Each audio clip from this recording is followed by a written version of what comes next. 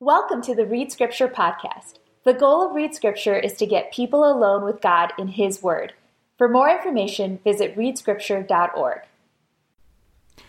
One of the Psalms we read this week was Psalm 42. And it starts with these words, "As a deer pants for flowing streams, so pants my soul for you, O God. My soul thirsts for God, for the living God. When shall I come and appear before God?" This is one of the first passages I memorized when I became a Christian. I don't know why it was, but I still remember. I remember my youth pastor reading it and asking us to memorize this. And back then, it was just poetry to me. Like, okay, that's beautiful. We long for God. We should pant for Him like a deer pants for water.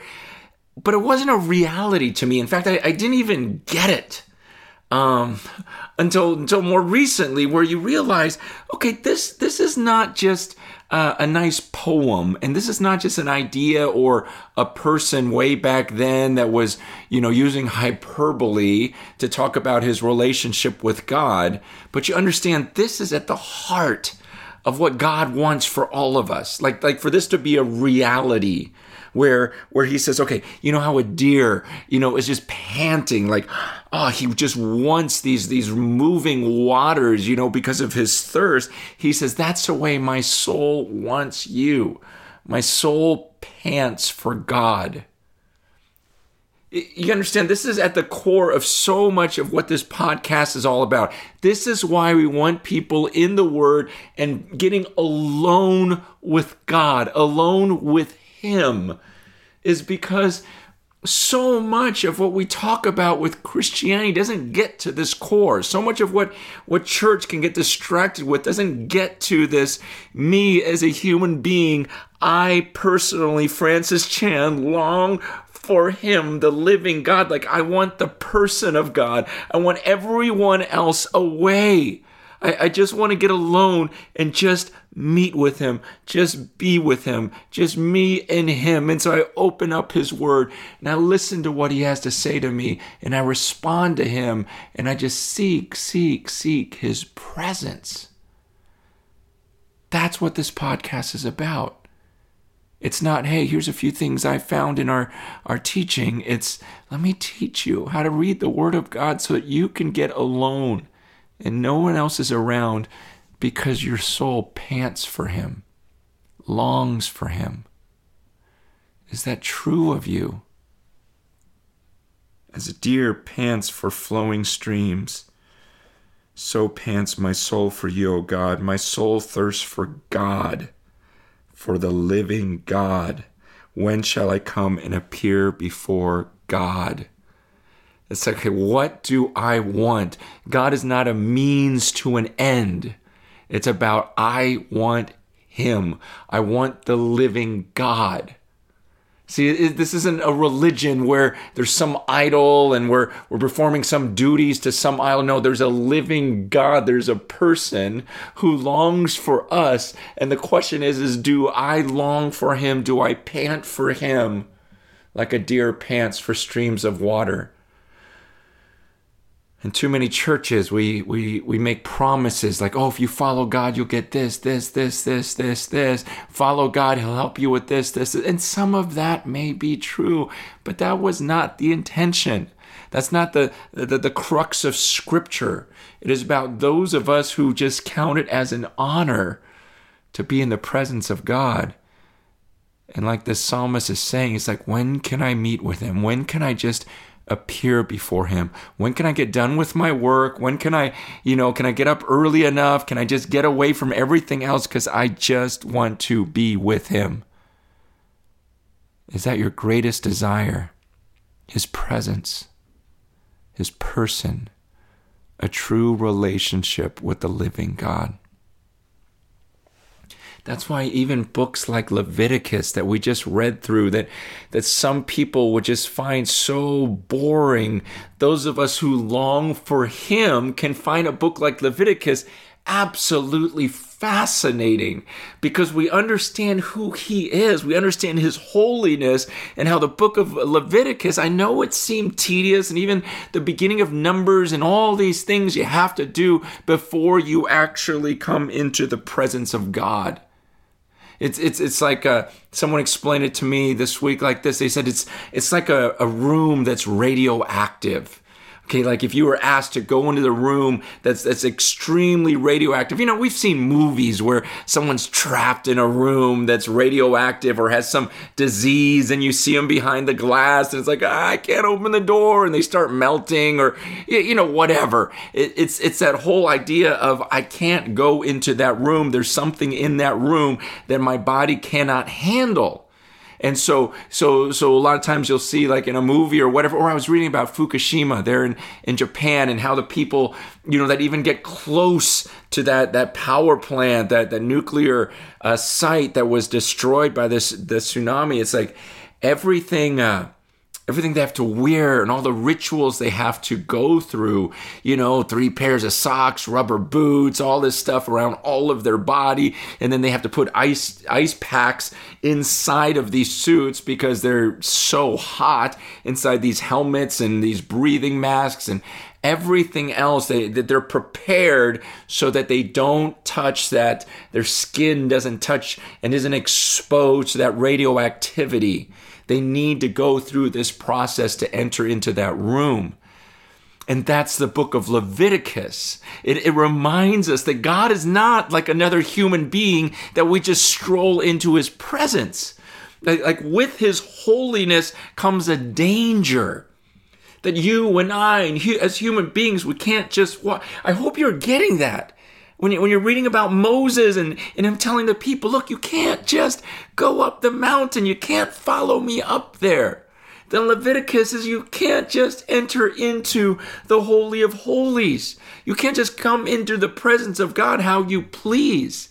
And so it's like the manual, like entering into this radioactive room. Well, here's the manual for getting into the presence of God. And here's all of the rituals and the cleansings and the clothing and the sacrifices, all so that a person can come before the living God. And so you read it, it should fascinate you and go, man, God is other than. Entering the Holy Holies is not like entering any other room. The closest thing we can come to is something that's radioactive or dangerous or just other than what is normal and natural. And here the psalmist is saying, but God, I want that. I want you in all of your holiness and all of your power. There's nothing like coming before you. And I long for that. I long to be in your presence.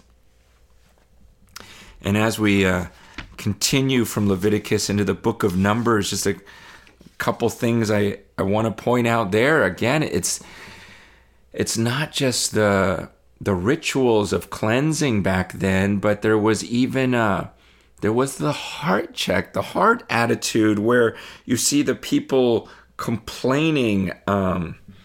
In chapter 11, where they're complaining about just the provisions, and God gets angry and fire comes down and starts consuming the camp.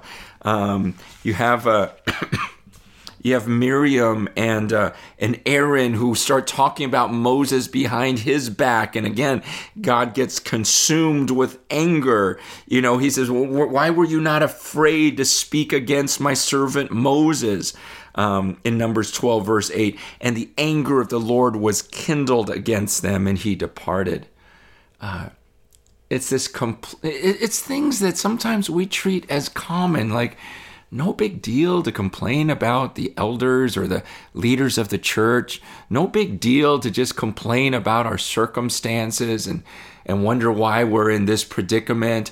And yet you read and you go, wow, that kindled the Lord's fire. And so this heart attitude, as you read through the book of Numbers, we've really got to check ourselves and go, gosh, am I guilty of some of these same things that God, who is the same yesterday, today, and forever, he still hates that complaining. He still hates that gossip. And I think the part that hit me the most was chapters 13 and 14 when you talk about the spies that go into the land. And I don't know if you caught that, but just you've got 10 spies who get the people thinking, oh yeah, we can't go in there. The land's not that great. There's giants in there. We'll never defeat these people. And the people, they actually start crying in chapter 14. When they hear this, they're like, yeah, we can't go to the promised land. We can't do it. Meanwhile, you've got two people. You got Joshua and Caleb, who, it's so beautiful. They have this childlike faith where they're trying to fire everyone up. They're trying to tell people, no, we can do this. In chapter 14, verse 8, it says, if the Lord delights in us, he will bring us into the land and give it to us, a land that flows with milk and honey. Only do not rebel against the Lord and do not fear the people of the land, for they are bread to us. Their protection is removed from them, and the Lord is with us. Do not fear them. So you got these two people that are saying, look, it doesn't matter. That army, they're like pieces of bread. I don't know what that means, but it sounds like they're just soft. We can just eat them. They're nothing. It's like Jell-O. It's just this big group. They're nothing. If the Lord delights in us, that's all that matters. I mean, isn't the whole Bible about people that have this attitude, that have this confidence, that say, I can do anything? This is just like what he teaches in the New Testament, that we can do more. He can give us more than we can ask or imagine according to his power that's at work in us. It's that Ephesians 1 passage where he's talking about this immeasurable greatness of power toward us. It's Jesus saying, you'll be able to do these things. You'll do even greater things than these if you believe in me. And here you have this Joshua and Caleb. They're going, these are just people. We're worshiping this holy God. Remember everything we have to go through just to come into his presence. And they're just saying the Lord is with us, so we don't have to fear people. But meanwhile, you've got these 10 people, the other 10 spies that have turned the whole nation against those who believe. And here's what God says in verse 11. The Lord said to Moses, how long will this people despise me? How long will they not believe in me in spite of all the signs I have done among them? I will strike them with the pestilence and disinherit them, and I will make of you a nation greater and mightier than they. He says to Moses, remember earlier when he was talking about Moses, he was just talking about his faithfulness. How when he was talking to Miriam and Aaron, how he says in verse 7 of chapter 12, he goes, my servant Moses, he is faithful in all my house. Like he's the most faithful one. And so here God is saying, look, I'm tired of these people. And how about I just destroy them all? And Moses, let me just start over with you. You're faithful. I'll make you into a great nation. Forget all these people. And then Moses is like, no, you can't do that, because then what will the Egyptians think? And he argues based upon the glory of the Lord. But what I want to point out is the words that God used when he spoke to Moses about the people's disbelief. Yeah, he does question, how long are they going to keep doing this and not believe in me? But the first phrase he uses is, how long will this people despise me? And how long will they not believe in me? In spite of all the signs that I've done among them. Despise. This is how strongly God feels about our lack of faith. He looks at it as a despising of him. he's ready to destroy this whole group of people because of their lack of faith. And I guess what I just had to look into my own heart this week, and I hope you looked into yours to go, God, okay, some of these things that we think are no big deal, like complaining or speaking bad against leadership, or even here, a lack of faith in God's supernatural power. Am I guilty of these things? Because God does not take lightly these things. Look at your life right now. Do you resemble those 10 spies who look at difficult situations with the sense of, this is too hard, this is too difficult? Or are you like the 2 good spies that go, no, I can do this. I can do this? Because sometimes we don't look at this as a sin. When we look in the mirror and go, I can't do this, I can't do that. I mean, some even look at that as humility. That's not humility. Humility is humbling yourselves before God, getting over yourself and making it not about you and saying, you know what, God can do anything through me. It's trust in these promises. That was the beauty of people like Moses. That was the beauty of Joshua and Caleb. They knew what God was capable of. And in churches today, we don't talk a whole lot about this. We don't realize what a great sin it is when we don't believe in the power of God through us. Look at your life. What are the things that God has called you to do? I mean, maybe it's because we don't see that holiness of God. We don't take time to understand the book of Leviticus and understand what a terrifying thing it is to enter into the presence of the holy God. And because we don't understand his power, then we come to situations like this, where we would see a land like that and be afraid because we're not staring at the power and the glory of God. And that's also why we don't long for him like a deer pants for streams of water, because we don't see him as a big deal. It's not that big a deal to come before the living God. So I don't need to take the time. And it's not an awesome thing that I pant for.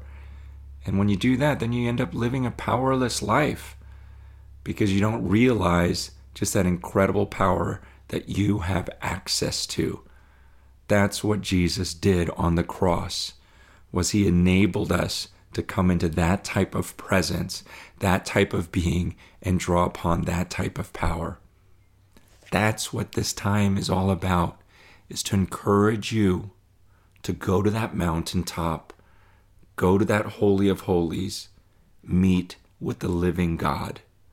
And I hope you're doing that faithfully.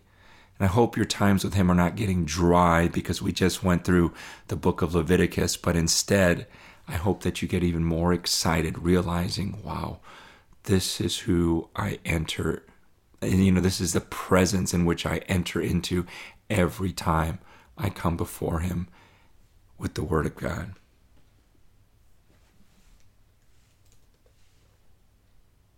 Thank you for listening to the Read Scripture podcast. Read Scripture is a collaboration between the Bible Project and Crazy Love Ministries.